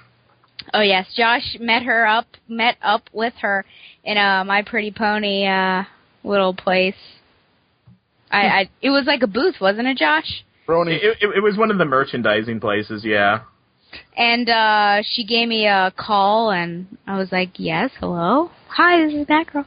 And so it was just one thing after another, just nothing. Cool. And then all of a sudden, I found out she was going to be here, and I'm sort of freaking out quietly to myself. I told her right before the interview that this was like a dream come true, and she said, is it? And I specifically wore a Batgirl shirt that Don got me, Burritos Please, because that particular character, Super Best Friends Forever, this short that they have on Cartoon Network during the mornings on Saturday. She plays Batgirl again, and so I wore it specifically for her, and she commented on it. And so anyways, it was just a great experience to be able to interview her, and then afterwards I asked her to sign my T-shirt, which she did, and it was nice. It was just, an amazing experience. Very cool. Well, before we go to the message board questions, anything else you guys want to hit up? It's the Stan Lee story. Oh, let me hear the Stan Lee story. No. What? Oh, yes. It's Stan freaking Lee. I got to hear it. Don, there was a story before all of that, so go ahead, Josh. Yeah, well... Hit me. I got another press invitation for Stan Lee's POW Entertainment, which is his YouTube channel and World of Heroes. And they said that Stan would not be doing, full one-on-one roundtables, but that, if you confirmed you might be able to get some time with him while he's in there. So I confirmed us, and we talked to some of the various YouTube channels. And there was a show called Hardwired, which is like this tech girl, and there was a few people that came by with some interesting stuff. But then when the How It Should Have Ended people came, that was we all perked up, oh, How It Should Have Ended, the whole table. The YouTube guys, the How It Should Have Ended. Yeah, and I got a video of them. It'll be up on the website too, where I asked the guy to do the Batman thing, and he turns to the camera, because I'm Batman. And this whole time, Dom was like, oh, I gotta go to this thing that I don't want to do, I gotta go. And I'm like, Don, you're gonna miss Stan Lee. He's like, no, I can't, I gotta go, I can't abandon Stella, she'll hate me forever, I gotta go. I'm like, it's Stan Lee, man, Stan Lee before Stella. No, I gotta go, sorry. So sorry, Stella. And we didn't act. That's not actually how the dialogue went, but it's almost. Yes, it is. So and Stanley's in the corner, doing his little one-on-one interviews with the bigger press.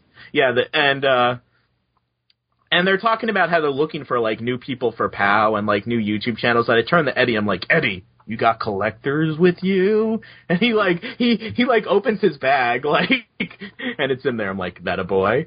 So afterward, the thing is, Josh gets this look in his eye, and he his panel look when something big is about to go down, because something topic came up about some of the YouTube channels associated with POW are looking for new properties to make into animated, shorts or whatever.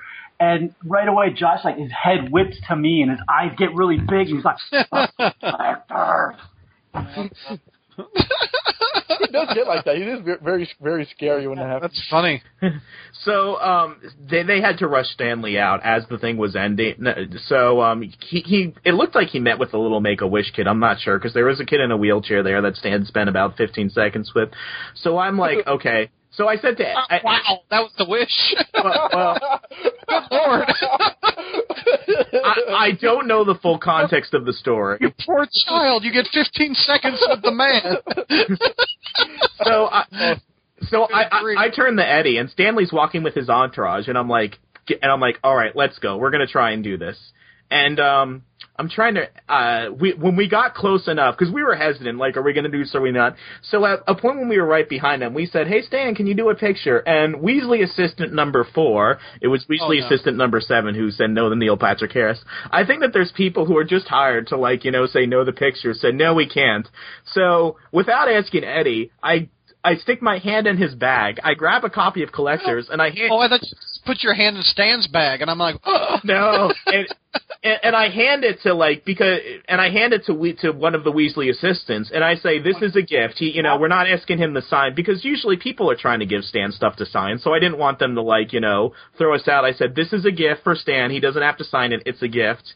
And Weasley assistant took it. After them waving the book, it's a gift. It's a gift. Oh. And Admiral Akbar in cosplay goes, "It's a trap!" No, they took it, so Stanley is now a recipient of Collector's #1. You were able to get him to bless the birth of my child. You can't even give him a book this year, Security's man. tight. Actually, you have Eddie to thank for that, though, because Eddie was my in for that. So thank you, Eddie, by the way.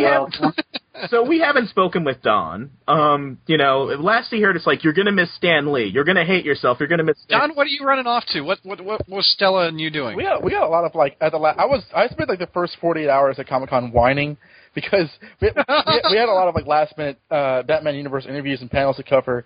And so I was basically, like Stella was Lois Lane. I was Jimmy Olsen, basically kind of, filming her, do interviews and stuff. And I had to help her, just take care of some stuff. And, this is all going down. I'm with Josh and Eddie for, 20 minutes and say, I got to go. And the entire time, Josh is, enticing me like the devil on my shoulder, saying, no, she can take care of it. She can take care of it. Little did I know that when I get to she says, oh, I didn't need you. But that was beside the fact that, I had to, I thought that, we had to interview, I think, guys for Scribblenauts or something like that. That's where I was when all this was going down. So cool. Eddie and I are at lunch because I lost my phone charger, so I had to buy a new one. So we went to the mall to get one, and I decided, we said, hey, let's have some fun with Don because he doesn't know what happened with Stan Lee. And now I'm going to read to you the text messages that Eddie and I sent Don. I sent him Stanley at one point. I'll bleep some stuff. Stanley gave me an extra charger, I say. Don sends back in big letters. No way. And then I send back, dude, he recognized Eddie. He let us leave the room with him. We hung out for 20 minutes or so. Oh, that's so he ranted about that Marvel Untold book. Then Don sends back, arg, arg, arg, arg, arg. Then I said, you haven't even heard the cherry on top yet. He put Eddie and I on his guest list for some event tonight. And then he says, I flippin' loathe you. And replace flipping with a stronger word. And then he says, darn it, replace darn it with another word. Can I come? And then I said, I don't think so. His Weasley assistant was very adamant about no guests. Eddie can't even bring Kristen. And then he says, I hate every single thing. And I said, you should have heard his bleep impression. When I say bleep, it's an impression of a certain Spider-Man writer. I got it on video. You'll pee your pants. And he said, stop telling me awesome things I walked out on. And then I said, I warned you. It happened when I held up the crawl space sign. He said, bleep won't shut up about the crawl space. Then he did his bleep impression. He asked me to delete the video and I pretended to. Then he said, good man. Despite your attempts to ruin me, this milestone panel is honestly awesome. And then I said, he didn't realize Eddie, his former intern, was the same. With each text, I'm escalating the story just to see how far I can take it. I'm like, he didn't realize Eddie, his former intern, was the same Eddie from Collectors. Eddie nearly fainted. You read Collectors, he says? He has the Amazing Spider-Man #1 Nightmare strip hung up on his office. And then Don sends back best con ever. And Eddie and I are looking at each other. Does he know that we conned him or does he mean best Comic-Con? So I'm like, best Comic-Con? Yeah, most death. Then an hour later, Don sends back, where are you guys at now? And I'm like, Stan's room at the Hilton. Joan Lee is wearing a very obvious wig. And he says, are you serious? And I said, let me send you a pic. And then Eddie and I took a picture of ourselves sticking our tongues out at him and send it to him. That's pretty funny. Don, how are you going to get even? They'll know in time. All right. Let's hit up message board questions, gang. We've got several people asking questions to you guys. Lockdown, Mr. Ryan Reed from Illinois has one aimed at me. What piece of news has you the most excited about for Spider-Man or Marvel in general? There hasn't been any news, Lockdown. Haven't been listening to the show. Well, I mean, at least in the movies, there was that thing where Andrew Garfield appeared as Spider-Man in character. That was kind of cool. That was very cool. I think that was very cool of Garfield to do. Sadly, the only news that I was like, whoa, that's different. Superman and Batman. That's not anything Spider-Man related, but that's the biggest news that came out of it that I was shocked about. Oh, yeah. Looking forward to that. Donovan, I've been wanting to go to San Diego for years, almost did back in 2002. What would you say is the best way to go about the Comic-Con if I ever finally make it there? I honestly think that, because when I was in high school, I wanted to go, and I made half-hearted attempts to go. I honestly think that the fullest experience that you can get, aside from probably working in the industry, is to kind of do what we do and be intrepid reporters and doing work for a website or a podcast. Because I think if you're going as a fan, it's one thing, but I think you get a full experience by actually meeting creators and meeting celebrities and getting productive work done, and it becomes a labor of love rather than one of the millions of fans. It feels like you're very productive. You're doing a bit more in terms of the fan community and the creative side. So I would say if you're doing any sort of reporting that lets you into more than the average fan goer would go to, that's the best way to get the fullest experience out of it. Here's an offer to Mr. Ryan Reed, because you post so much on the front page. If you contact Bertoni, we can get you with the Spider-Man Crawlspace Press Pass. Yeah. And I'll say that getting a press pass or any other type of professional pass, which you don't pay anything for, at least I don't, is the best way to get a pass, because if you're one of the schmucks that go online and fight to buy a pass, forget it.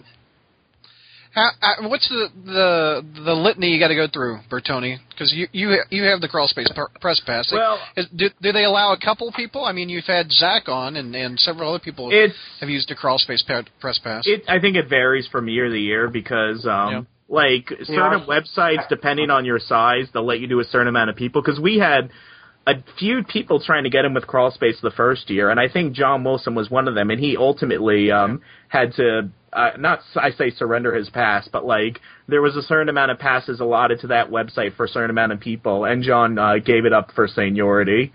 That's the way I remember it happening. But on the other hand, Batman Universe, they let Dustin take in a lot of people, at least they did in the previous years. Again, it changes. If you've already sent in your credentials, sometimes you're grandfathered. This year I didn't have to send anything in. I was grandfathered. But usually we have to present articles and stuff, and then there's a waiting game, and then in fact, Stella had a hard time. I think the first year, we were scared up until the very end for Stella. Oh, yeah. Right. Bertoni, how do you feel about Dan Slott being the teleconference guy for the last 3 years for conventions? He seems to stay away from the public in the last couple of years, and that was before Superior. Why do you think that is? We kind of hit that up. I think we hit it up. Just to reiterate. Yeah, I mean, just to reiterate, it's a location thing, it's a schedule thing, but I do think that I prefer Slott in person to Slott telecommuting. I think that he would bring a lot of life into the panel. I think he would bring a lot of legitimacy to the panel, and I think it would increase the enjoyment by at least 300%. Stella, we miss you on the podcast. Thank you. But I try to follow yours as much as I can when I have a little free time. What was the biggest movie panel highlight for you? Being spoiled by Jerry Conway that Gwen Stacy was killed. 30-year-old spoiler. Wait, Eddie. Dead? She's dead, Jim. 50% of this show does not know Gwen Stacy dies. I love it. Eddie, I've been a Chris Pratt fan for years. How do you feel about him being Star-Lord for Guardians of the Galaxy? Also, how do you feel about them changing Captain America's costume for the Super Soldier costume when they've gone to a great deal to put it in his Avengers movie costume in the comics? Well, two things. One, I always wait until the movie comes out, because regardless of who they say is cast for a particular role, you never know how they're going to pull it off until you see the movie. And I get really tired of people saying, oh, no, I don't like that guy, he's wrong, or oh, they shouldn't be doing this, they shouldn't be doing that. No, wait, calm down, everybody. Wait until the movie comes out, then judge whether or not they pull it off. There was a lot of that with Andrew Garfield. Yeah, the only time that they've cast somebody in a comic book character role that I thought, oh my God, that is perfect, that is the perfect casting, was Robert Downey Jr. Everyone else, sure. It's always, you know what, wait and see what they do. The second thing is, I don't even know who he is. I've never seen a single thing of Me neither, dude. Done. Anyone watch Parks and Recreation? No.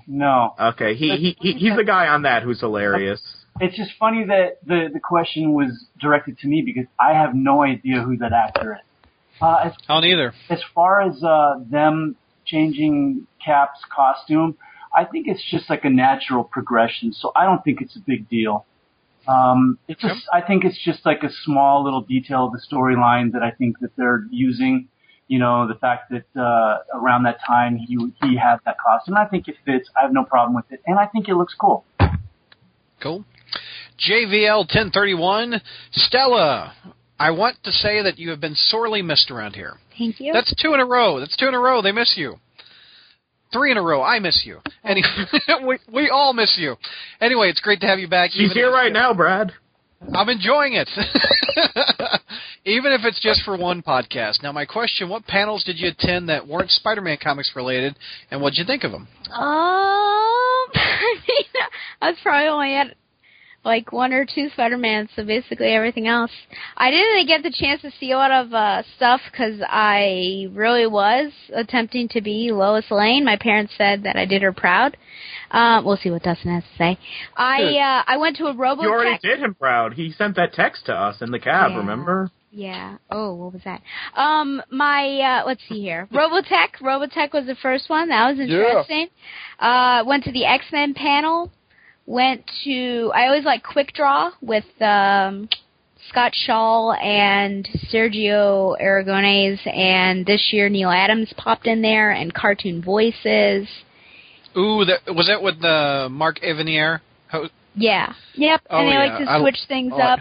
Yeah. And this year I got to do the business of Cartoon Voices, in case I wanted a career I would love to be a voice actor. That would be so much fun. I think the X-Men panel, is that the one for First Class and the upcoming Days of Future Past panel? No, not the movie panel, but the comic panel. So talking about what is it? Something of the Atom. Children of the Atom. Children. Right. And Nightcrawler's coming back and all sorts with of Amazing things. X-Men, yeah. Somebody's got to have an amazing title. Yeah. Iron Patriot from the Philippines. To all, did you guys get any wacky hijinks? Did we? This whole show's been wacky. The Airbud commentary was Crazy Cap ride, walrus suit, Bud. We haven't talked about cosplayers. What's some of the weird cosplayers you've seen? Ooh, I liked a lot of the cosplayers. I'm not sure if there was any weird ones. I mean, I didn't see a lot of gender flip cosplay. I saw like a male Jubilee. I saw a white Miles Morales. I saw Betrayal. I don't care. I saw, one slipped my mind. There was a woman with a Spider-Man dress. That was kind of cool. Lots of steampunk. Any of you guys consider cosplaying? Yes. Ooh, I was going to bring this up. I thought of this because someone asked me this at work. They said, "Hey man, you got the physique for a costume. Why don't you do cosplay next year?" And I thought, no, I'm not going to do that. I mean, that's just too much work, too much of a headache. But the question, and my wife. But here's the question for you guys. What would it take to get you guys to cosplay at the con? And if you did, who would you dress up as? Yes, it's a very good question. Eddie, who would you be? Captain Collector. Oh, there you go. Awesome. I will just say the words, I have a headache. Betty Brant. No. Rita Repulsa. No. Yes. I want to cosplay as Rita Repulsa. Who's that? She was the shouty villain from the Power Rangers show, and then back in the early 90s. Oh, okay. I have no clue. There was a time, like, before I got my hair cut to be more like Will Smith, where, like, it was nappy enough that, like, whenever I got out of the shower, it did hang down, kind of frilly, where I could legitimately cosplay as Static. There was you said you wanted to be Robbie Robertson one year. Oh, that was last year. Yeah, I could have dyed my hair and brought in like a vet. Yeah. There was one time, honestly, like I had grown out my sideburns, like those like kind of mullet or those chops or whatever, and like I was like just walking around in white beard. And I said, you know what, I could probably pull off Wolverine if I kind of like flip my hair back. That's fun. Stella, who would you like to cosplay as? Spoiler. What? Dusty Brown. Feel free. I can take a spoiler. Go ahead. What is it? Spoiler. It's what? The character spoiler. No, you can tell me what it is. Go ahead. Oh my gosh. Who's on first? Stephanie Brown before she was Batgirl was spoiler. Is the mutant power a spoiler just to go around spoil storylines? Who's this character spoiler? Are you not listening to me? She doesn't read DC. Is going to be a bit of an issue. I read Batman. That's about it. She's a Batman character. Spoilers, a Batman character? Yeah, Stephanie Brown. Brad, Stephanie Brown. Okay. Well, I don't know. I thought you were doing a bit. I really did. Stephanie Brown is a spoiler. I thought she was a Batgirl. She was spoiler before she was Batgirl. Were you not doing a bit, Brad? You was I was a little bit, but I really have no clue what the hell we're talking about. Anyway. This is going to be on Hornacek, so. And Batman doesn't kill either. Would you say 1 out of 10 people are in cosplay? I mean, what's the I would say 1 out of 10, you fool. I would say Wow. 2 out of 5. 1 out of 3? I mean, what? This year felt kind of light for cosplay. It seemed like there were less than there were the years before. Wednesday there was barely any. As Thursday we were hit hard. There was some really good. There's always a prolification of Deadpools and zombies. And what's the absolute most pathetic suit you ever saw at the show? Just like nobody put any effort. It was like, are you serious? Well, pathetic in the most awesome way was there's a 70s disco Boba Fett guy that was there. There was that guy in the Daredevil jersey last year. That was kind of weak. Did he just have like a bell-bottom leisure suit, full-on leisure suit, and a Boba Fett hat? Oh, that's kind of funny. Some people like when they go as Wolverine, they just wear a wife beater and jeans, and they have the fake claws. I'm like, I don't. Like I saw like 5 a day like that, and there was one guy who was actually. What's a fairly easy costume, I would think. There was one guy who was Wolverine who was actually. As long as you have a smoking hot body. Which, hey, that always helps. Although half the time these guys don't. We saw a list online, and it was like most common things that you see at Comic-Con, and it said like a steampunk version of something that shouldn't be steampunk. Yeah. And we saw a lot of that. Slave Leia's and... Webbed Century from England. Bertoni, during the Superior panel, one of the panelists referred to Smythe as the Spider Slayer. Did that bother you? Yes, but I decided to let it go. Because I was a guest at their panel. I can't be petty. There you go. Eddie, do you frequently draw inspiration for your webcomic from the happenings at Comic-Cons? Anything interesting to draw inspiration from this year? Oh, yes and yes. Yep. Yeah, I'm sure plenty of people have already noticed that both this year and last, right around Comic Time, there's a bunch of strips going up that are Comic-Con centric.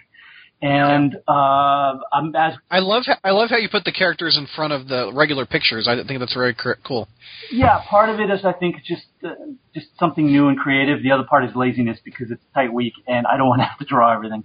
But as we speak, I'm actually working on this Sundays, which is very much inspired by the hell that my wife faced in line at Hall H. Oh, so tune in. 7 hours with no payoff. I gotta say, by the way, just. I don't even mean to interrupt, but I would like to say that Kristen is so much goofier in real life than she is in the strip. She's you think? She's like this fun-loving. She always has a smile on her face, except for when she doesn't get her way. But she's really, really like goofy and funny. And when you contrast it to the animated Kristen, it's really interesting to see. Well, that's why we get along so well, because we're both just goofy and dorky and just like to have fun and laugh. And that's the one thing that my family always says about Kristen. She's always smiling. She's always laughing. Oh, my God, she's got such a great laugh. Most of the times, though, she's laughing at me. So after that 7-hour wait in line, I wouldn't be laughing too much. She wasn't laughing. Oh, no, she was not. She said she was going to break my nose for some reason. I forget why. Whoa. Because of we walked past the Walking Dead people. Oh, man. Oh, yeah. No, you guys, I don't know where you guys were, but you were somewhere where I guess you saw some of the cast of Walking Dead. Oh, yeah. Looks at me and goes, you were all there. I guess it was you and Stella, but no, she singled out Don. If Don sends a picture to you, I'm going to punch him in the nose. I didn't sleep Stella, seeing all the Spider-Man related stuff at the con and being around Bertoni and Don, ever make you consider coming back to the podcast? I mean, hello, landmine. I just said this is like, you're really putting me on the spot here. I miss it, to be honest. I mean, I got to see Kevin. I really miss talking to Kevin, on a monthly basis or whatever. And I miss the chemistry that the whole cast had. And of course, Josh and Don are two of my best friends. So Yeah, it's tough, and I certainly have thought about it. But I mean, the crawl space has it's moved on in a new direction, and there are new people, and it's created a new cast, a new chemistry, and like I said, this isn't Spider-Man for me anymore. So if it gets back to its roots, perhaps I'll consider it. But yeah, I think Stella's time may be gone. Hello, landmine. That's why I miss you right there. That was great. Or do you simply have a San Diego mode where you just focus on that and not get caught up with the Spider-Man stuff because you have your own San Diego desires that are Batgirl? Didn't know if Batgirl is hyphenated and others, stuff like that. Yeah, this one was particularly nerve-wracking for me, and I'll talk about this in my own San Diego Comic-Con wrap-up, but I actually really grew on a personal level with this, and I sort of became like this a stronger person, just because normally I sit back and I let other people do the interactions with people I don't know, but there were just some issues with interviews and things like that I really had to sort of step up. And unfortunately, it also places you in a really awkward position because you really shouldn't be this domineering personality when you have friends around with you. And I guess the quote of the weekend is certainly are you going to pick that up? What does that mean? Well, Josh is a messy eater. Josh was being messy, and he dropped some muffin stuff, and I see it on the ground, and I'm like, are you going to pick that up?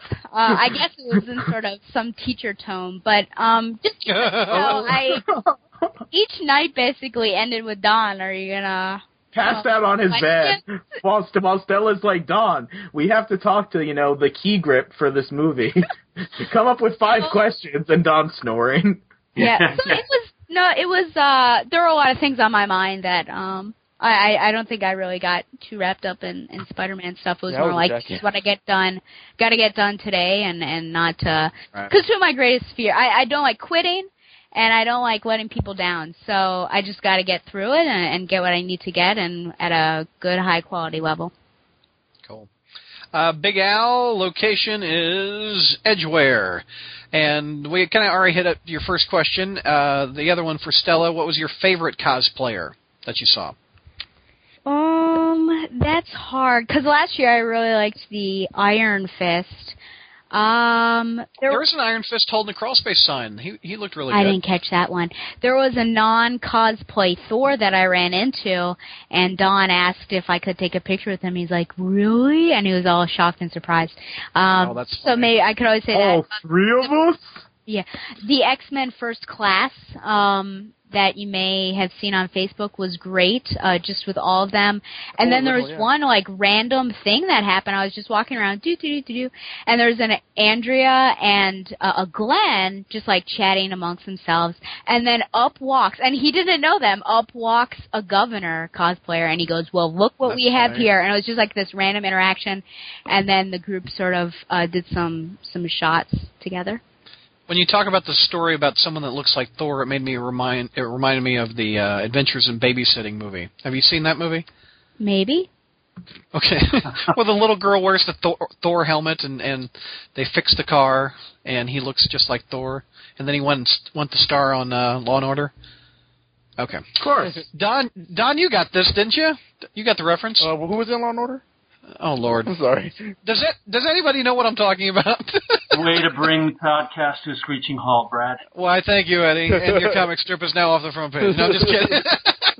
You've abandoned you. No, has anybody seen Adventures in Babysitting? I've heard of it. Yelling, yes, me. Okay, good. And the guy, Vincent... Is Airbud in that movie? Vincent D'Onofrio? Yes, he played Thor, or the mechanic that looked like Thor. Mm-hmm. And the little girl gives him the helmet that she wears of Thor. So, anyway. Alas, you need to see it. That's a really good Marvel reference. When I saw it when I was a kid, I'm like, that's awesome. Steve J. Rogers from New York City. Eddie, how many times did you and Kristen get recognized or asked if you two are really that much like the illustrated counterparts? Oh, I could barely leave the hotel room. I was so mobbed. My goodness. No, actually, I got recognized about maybe 3 or 4 times, which is kind of cool. Last year, I got recognized once, unsolicited. This time, a few more. So, At this rate, I will be a superstar by the age of 80. Now, what did they say when they came up to you? What did they say? A few people knew me because they had maybe seen me elsewhere, like say at the shop I work at, whatever. So they knew me, so they recognized me right away and came up, and like a couple of them actually bought a copy off of me. But one guy who I had never met, but knew me, he's a fan of the Facebook collectors page, saw me and recognized me right away. I was coming down an escalator outside of the exhibition hall, and I just suddenly hear someone yell, "Eddie!" And I didn't know who. That's awesome. The guy knew me, and he says, "I'm so and so," and I recognized his name because I've seen his name, commenting on Facebook, and that was cool. And he says, "I want to buy a copy of your book. You got any?" And yeah, there you go. So that was cool. That's neat. That's really cool. Brad, how are plans coming along for your trip to San Diego for 2014? Yeah, Brad. Hello, Landmine. You're back. Getting excited after hearing about the activity a year earlier. I don't know. I don't know if I'm going to be able to make it or not. Daycare is expensive. A new car is expensive. A mortgage is expensive. I'd love to go. I get jealous every time I see all these pictures of my friends hanging out, and we got Stella, we got Kevin, we've got Bertoni, we've got Don. I'd like to meet Eddie and his wife. I think that'd just be so much fun. And at this point, the only way I can get there is Photoshop my ass in. Episodes. Exactly. I haven't done it this year, but no, I would love to. You could cosplay as the Kingpin. Shut up. You could cosplay as Spoiler, whoever the hell that is. He'll be smart. No, I will go there one day. I don't know if it'll be as soon as next year, but I definitely want to go. Start preparing, because it's we have like a private like Facebook group which is devoted just to like the planning, and you mean I'm not even in on that? Well, you're not going. I mean, if you go, we'll add you to the effing group, Brad. That's hilarious. That'll like kind of spark his drive to get there. Yeah, if you want to be in our exclusive group, wink. I mean, my sister's in it. She didn't go, but I mean, you can't be in it. Oh, now I feel real great. Now, I'm actually being serious. My sister's in the group. By getting a press pass, it saves some money to get in, doesn't it? It saves some money, but like booking hotels is a nightmare, and like that takes a lot of planning. I'm not cuddling with Don. I'm not cuddling with you. Are we all sharing a room? What are we doing? It depends. It varies year to year. This is the first year, I think, where like the only two people, because Don and I shared a bed last year, and I shared a bed with John Wilson the year before, and then Don shared with Zach. This is the first year where nobody shared a bed. We just switched it out. Yeah, there was enough beds for it. We stayed at a bed and breakfast. That was really nice. Oh, the granola. Stella, do you still have some of that? Did you finish it? No, that was eaten on the plane ride back, basically. Oh, God, wasn't it good? Yes. The granola. I never tried it. All right, Stella's last question. Are you still getting high? No, wait a minute. Are you still getting that? I'm so sorry. Landmine! Are you still getting that con high? Yes, Stella, or is the fact that you are working the con and you've been there so often now lessened the luster a bit? I don't think San Diego will ever be less shiny than it is each year. And I think if it does ever lose that luster, then perhaps it's time to bow out and not go back, because I think your heart has sort of changed towards it. I am not necessarily high still from the con, if only because my mind is like on more like direct things. Like I got to get over the Tough Mudder / survive because people die, that kind of thing. So I don't know what a Tough Mudder is. A Tough Mudder is a 10 to 13 mile race with about 20 to 25 obstacles developed by British Special Forces, including things like a giant tank with ice water. That you gotta jump in and go under a thing. There's some barbed wire, lots of mud, obviously. You're doing this voluntarily? Yeah, you gotta pay to do it. Some electricity, get some electric shocks, but people have drowned. So I'm a little nervous about those water obstacles. Is this a vacation for you? No, not really. No, a vacation does not include me going to the gym 9 times a week. So, Lord. Yeah, so that's the only reason why. I think if I had nothing on the horizon, then, well, actually, I probably wouldn't be high. I would just be really, really depressed, because that's usually what happens. Well, because there's just, like, sensory overload. I mean, you're with, like, these awesome people for 5 days, and you're doing these awesome things. And for me, kind of stressed out, like, getting to places early, talking to people, things like that. And then you come home and basically back to whatever your normal life is, and it's just like this void, sort of. So it's really actually hard on the heart as well. So just prepare yourself there, not to fall into melancholy. Yeah, I'm going through Josh, Don, and Stella withdrawal right now. They have a patch. It's called Airbud. Oh, what is this Airbud? Are you talking about the dog movies? Josh forced us to watch Airbud, not just the movie, but he forced us to watch the movie with the commentary, which is actors pretending to be the dogs talking. Okay, you're a bastard. Okay. Tony, you're a bastard. That's awful. Don, Stella, and I have this tradition where, like, we will watch, like, a ridiculously, like, bad movie or TV show or something, and at one point we were going through the Airbud series, on Skype, kind of like, movie dates that people do in long distance relationships. We get on Skype and we go through I never did that with Zach. Oh. Yeah, that's surviving. Wow. So there's a verse. The Airbud franchise eventually got ridiculous to the point where, like, the movie's not even about Airbud anymore. It's about his puppies who talk and have personalities, and it's like the Seven Dwarfs. Like, there's one that always talks about food. There's one that always talks about Bling and his posse. There's one that's like, a spoiled little pampered girl. There's one that's like into mud as if it was a fetish. There's a Buddha dog. He's like, what? I swear, he needs inner. So they did a special edition of the first Airbud movie where, for the commentary track, instead of the director and the actor or anyone who made the movie, it's those dogs talking in character, like, oh no, that guy's really mean, but boy, doesn't pizza taste good? He needs to have inner peace. And we watched, and the funny thing was, watching it with Don and Stella in one room, and Eddie and Kristen, they're off in a room on the side, and Eddie keeps on poking his head in, during like really ridiculous lines, like, what is this? What? You can turn away. That's weird. Here's a question. What's a price commitment? How much does it cost to get out there? I would say a plane ride. Okay, like depends on what should you put in the bank? It depends on how far you live away. Because I take a straight flight to and from San Diego, whereas Stella and Josh take like several layover flights. And also it depends on like the flights and hotel and food money are basically your main things. So I would say like anywhere between $1,000 to $1,200, and plus maybe another $300 to $500 on spending money. That's one thing. Go ahead, Bertoni. How much do you think the average cost is? $300 to $500 on spending money is if you're spending a lot of money. I'm a frugal miser while I'm there, just because like eating out almost every day costs a lot of money. But right. I spent about $400 on my plane tickets this year because I got them early. Usually I spend about $500. The hotel this year was a $400, which that was that's actually pretty good because usually it's more expensive or something. And then,